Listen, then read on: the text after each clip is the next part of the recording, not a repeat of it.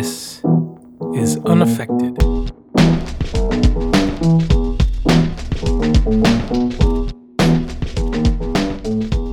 Welcome to Unaffected, a podcast that offers a curated look at some obscure, forgotten, and neglected singers of the mid-20th century. I'm your host, Ethan Stoller. So, 45s. I never really liked them so much. I mean, this was even before the current occupant of the White House, became president. But 45s, they're not fun for me. They're hard to browse, like at a store, because you have to lift up each one individually to see what it is. You don't get that big, beautiful artwork, like with an LP. You only get 2, maybe 4, up to 4 songs. And, and they don't, you can't line them up, read the spine on a bookshelf. You have to flip. They're terrible. But sometimes there is great music contained on them, and sometimes we rely on our internet pioneers to, God bless them, go through them, find good ones, and then share them. There is a blogger in Japan who, I don't know their name. I don't believe it's public. Runs a blog called 7-Inch Jazz World. And they post the most amazing jazz 7-inch singles from the mid-20th century. So a few months ago, there was a new post, and it was a singer named Liz Fuchs featured that day, Fuchs. Very cute picture of a very young-looking woman with a short blonde hair, with kind of a mysterious smile. And, not expecting to be blown away, but hopeful. I clicked the link, and the voice was... It was one of those moments, I started to question my very existence. How is it that I'm I think I'm such an aficionado of this genre, and yet here's someone this great that I've never even heard her name before. And, but, existential doubt quickly led to pure admiration, because this is what I heard. This lovely day will lengthen into evening. We'll say goodbye to all we ever had. Alone where we have walked together, I'll remember April and be glad. I'll be content. You love me once in April, your lips were warm, and spring and love were new, but I'm not afraid of autumn and her sorrow, for I'll remember April and you. The fire will dwindle into glowing embers, but flame and love live such a little while. I won't forget, but I won't be lonely. I'll remember April and I'll smile. What can you say? It's all there. The technique, the timing, the intonation, the tone. Oh, her tone's great. So I was ecstatic to have discovered, anytime I discover a singer like that, it makes my day. The kind of depressing part about the blog entry was that there doesn't seem to be much information beyond what was known from the record jacket. The blogger writes, and keep in mind this is translated by me through Google Translate, very rough translation. She is in a situation where neither this film nor fate is known. I'm not sure what film means there. She's in a situation where neither this film nor fate is known, but if it is found, it will be obtained immediately and will not be regrettable. So maybe they were trying to find Liz Fuchs, but as far as I can tell, she faded into obscurity and was never to be heard from again. And it's such a shame because it would be great to hear her story and to... What's going on? Do you hear that?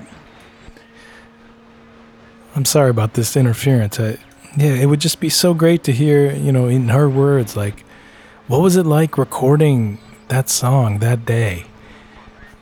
It's too bad. Ethan. What? It was 60 years ago. I don't remember. Oh, my God. 60 years ago. Okay, did I have you going? I found her. She's an amazing, delightful, sweet, funny, interesting, energetic dynamo of a person. And her name now, and for most of her adult life, is Liz Philo. And she married Stephen Philo, who was the bass player on this recording from 1957, which they made at Cornell University. And I'm going to play a little bit more of my chat with Liz. But first, let's listen to another song from the 4-track EP.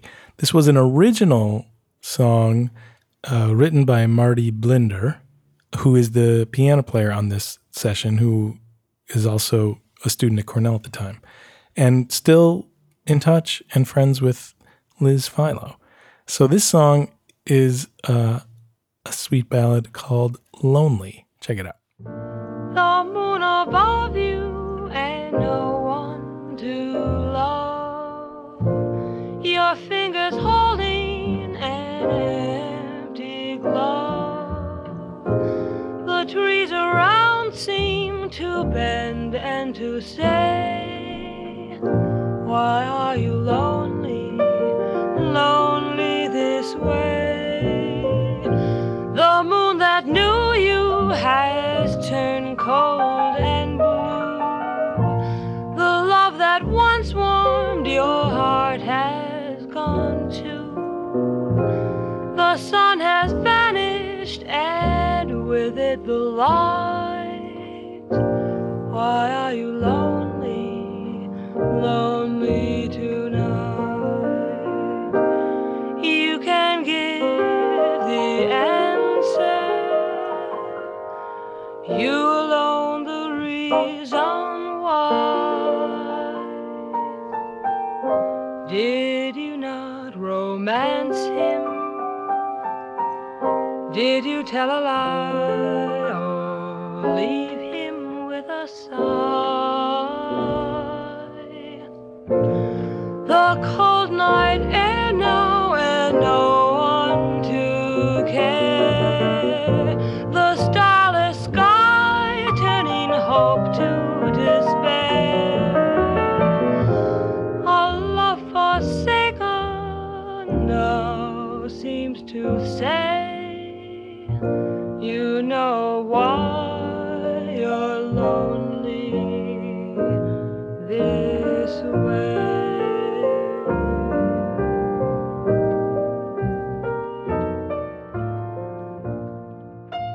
I didn't really like the song. I still No. don't. No, I Interesting. mean, the lyrics are kind of silly. Think about it. My finger's Yeah. holding an empty glove. That is a cheap way to get back to Yeah. to love. Yeah, exactly. So it wasn't. I did it because Marty wrote it and he wanted to record it, and I said great. I have a feeling I may have just sung it right then and there for the first time. I don't remember.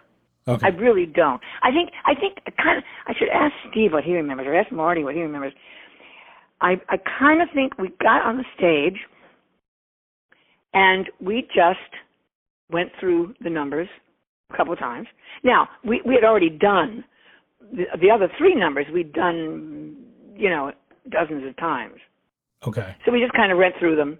And I think we probably just went through Lonely, and I had the music in front of me.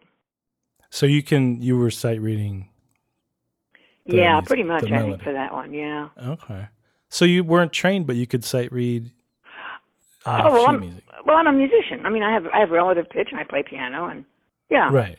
Yeah, I'm a musician. Yeah. So, can you name a song that you didn't love this one, but can you give me an example of one of your favorite songs? Do you know a song? I know one thing we recorded that I still sing. Do you know a song called Something Cool? Yeah, June Christie's June Christie. The famous, yeah. Something cool. And that song I've done all these years. I still do it. Well, you just gave me goosebumps singing the 2 words. It's a great song. It's a story song, which I love. I mean, lyrics, to me, that's everything. So are your performances of the standards informed by versions you've heard before? And if you're doing one you've never heard anyone else sing before, does that change how you sang it or approach it? I don't know how to answer that question. I sometimes steal. I will steal from singers. I'm trying to think of the one song. It's nice work. Now that's stolen. Nice work if you can get it. That little riff right there, I took from whoever. I think it was Tony Bennett. Okay. I can't remember. But when I just do my own thing. To me, lyrics are key. Lyrics are everything. Sure. Yeah. And when I think something like Embraceable You, just one look at you, my heart goes tipsy in me. You and you alone bring out the gypsy. I mean, that lyric, how can you not just feel it in your bones, in your soul? So I just sing what the lyrics are saying to me. And I try to always put something personal in it because it's in my head is a person usually or an emotion that I feel very intensely. Right. And I love an audience. I love my husband, who is an actor, likes the fourth wall. I don't like the fourth wall. Okay. I like an audience. Sure. I relate directly to the audience. But there are times when I'm so into a song lyrically and in my head that I kind of forget that there's an audience there. Yeah. And I have to kind of say, come back. You have people sitting here. Right.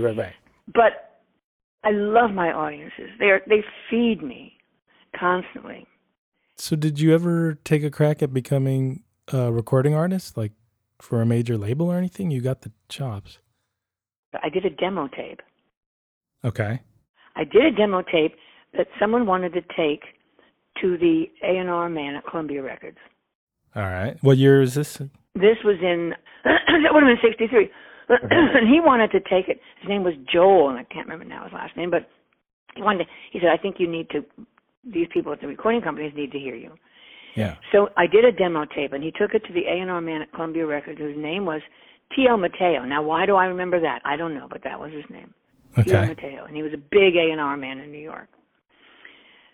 And he listened to it, and he said to Joel, well, she's great, but she sounds like all the other singers. That was his final assessment of my voice. So I said, well, yeah, because I learned by listening to all of them. So this executive Liz refers to as Tio Macero. He's a huge deal in jazz world back in that day. He produced the three top-selling jazz records of all time, 2 by Miles Davis and 1 by Dave Brubeck. So yeah, if there were a jazz producer Hall of Fame, he would be like in the initial class of inductees. Okay, I get it. But I'm not too thrilled with his evaluation of vocal talent. So not only did he deprive us of a Liz Philo record, he gave us in 1962 2 records by a singer named Meg Wells, whose record I bought Sound Unheard a few years ago and put the needle down and immediately, of course, took it off, and you'll hear why in a second. But also, I had to get the record out. I think I walked it straight over to the Brown Elephant and donated it. But maybe you'll like it. I'll play a few seconds of it, but there is no like digital trace of Meg Wells. I think this is really funny. Like you can find the most obscure like Ghanaian high life music on YouTube, but you cannot find Meg Wells records, which were on major label Columbia Records. So judge for yourself. But this is Meg Wells, and I'll be mercifully brief with this. So check this out. The shepherdess turned to him, tears upon her cheek. I am to wed another within another week. Yeah. So, Tio Macero, I don't care about Duke Ellington and Charles Mingus and all the records you made. Your legacy is giving us the Meg Wells experience instead of the Liz Philo experience. So we're running short on time. So I chatted with Liz a long time, and you can tell she's the kind of person you just want to keep listening to. So she tells a lot of stories about her life and her successes and her passions and her loves and her music and her art and her experiences and her opinions. It's great. So I'm going to put a lot of our conversation on the website, unaffectedpod.com. And I can't wait for you to hear it, but there's just not space here to do it. And I just want to thank her so much. Talking with her was a true delight, and I'll never forget it. And I also want to thank her engineer and audio guru mixer, John Baker, who sent over the tracks. And to close out the episode, I'm going to introduce you to another singer, also from a 45. This singer is from Australia. Her name is Rochelle Turner, a really great jazz singer who I don't think ever really crossed, the shores to have much success commercially. But I think she's terrific, and I'm going to play the song Something Cool, which Liz mentioned earlier. It's written by Billy Barnes, music and lyrics. And I usually don't, but I'm going to play the entire lyric because I think it's fair use, since Liz talked about how the strength of this song is that it's a story song. So thanks again to Liz. Thanks for tuning in. I know it's been a hiatus here since the last episode, but I'm back, and stay safe out there. Something cool. I'd like to order something cool. It's so warm here in town, and the heat gets me down. Yes, I'd like something cool. It's nice to simply sit and rest a while.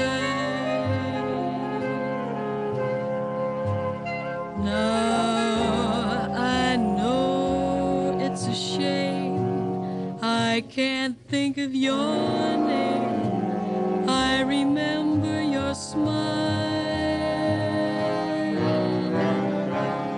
I don't ordinarily drink with strangers. I most usually drink alone. But you were so awfully nice to ask me, and I'm so terribly far from home. Like my dress, I must admit it's very old,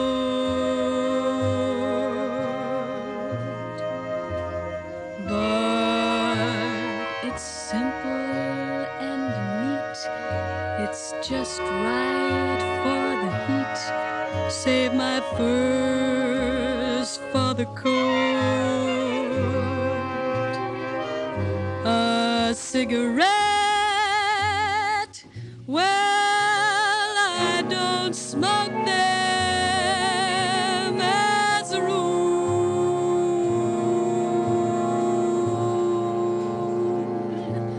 but I'll have one. It might be fun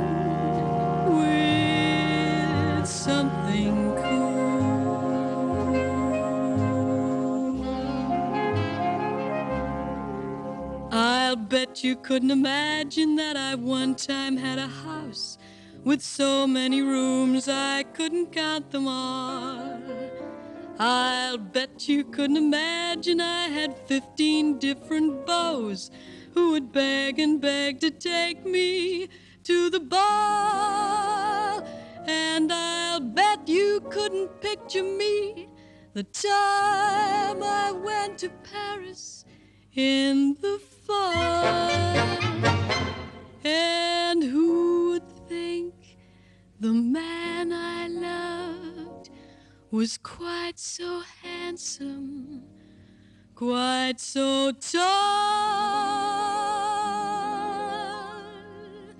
Well, it's through. It's just a memory I have,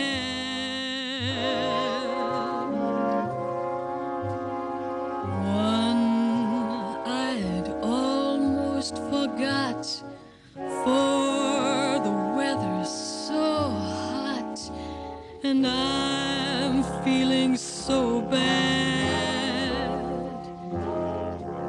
about a date. Oh, wait, I'm such a fool. He's just a guy who stopped to buy me something cool.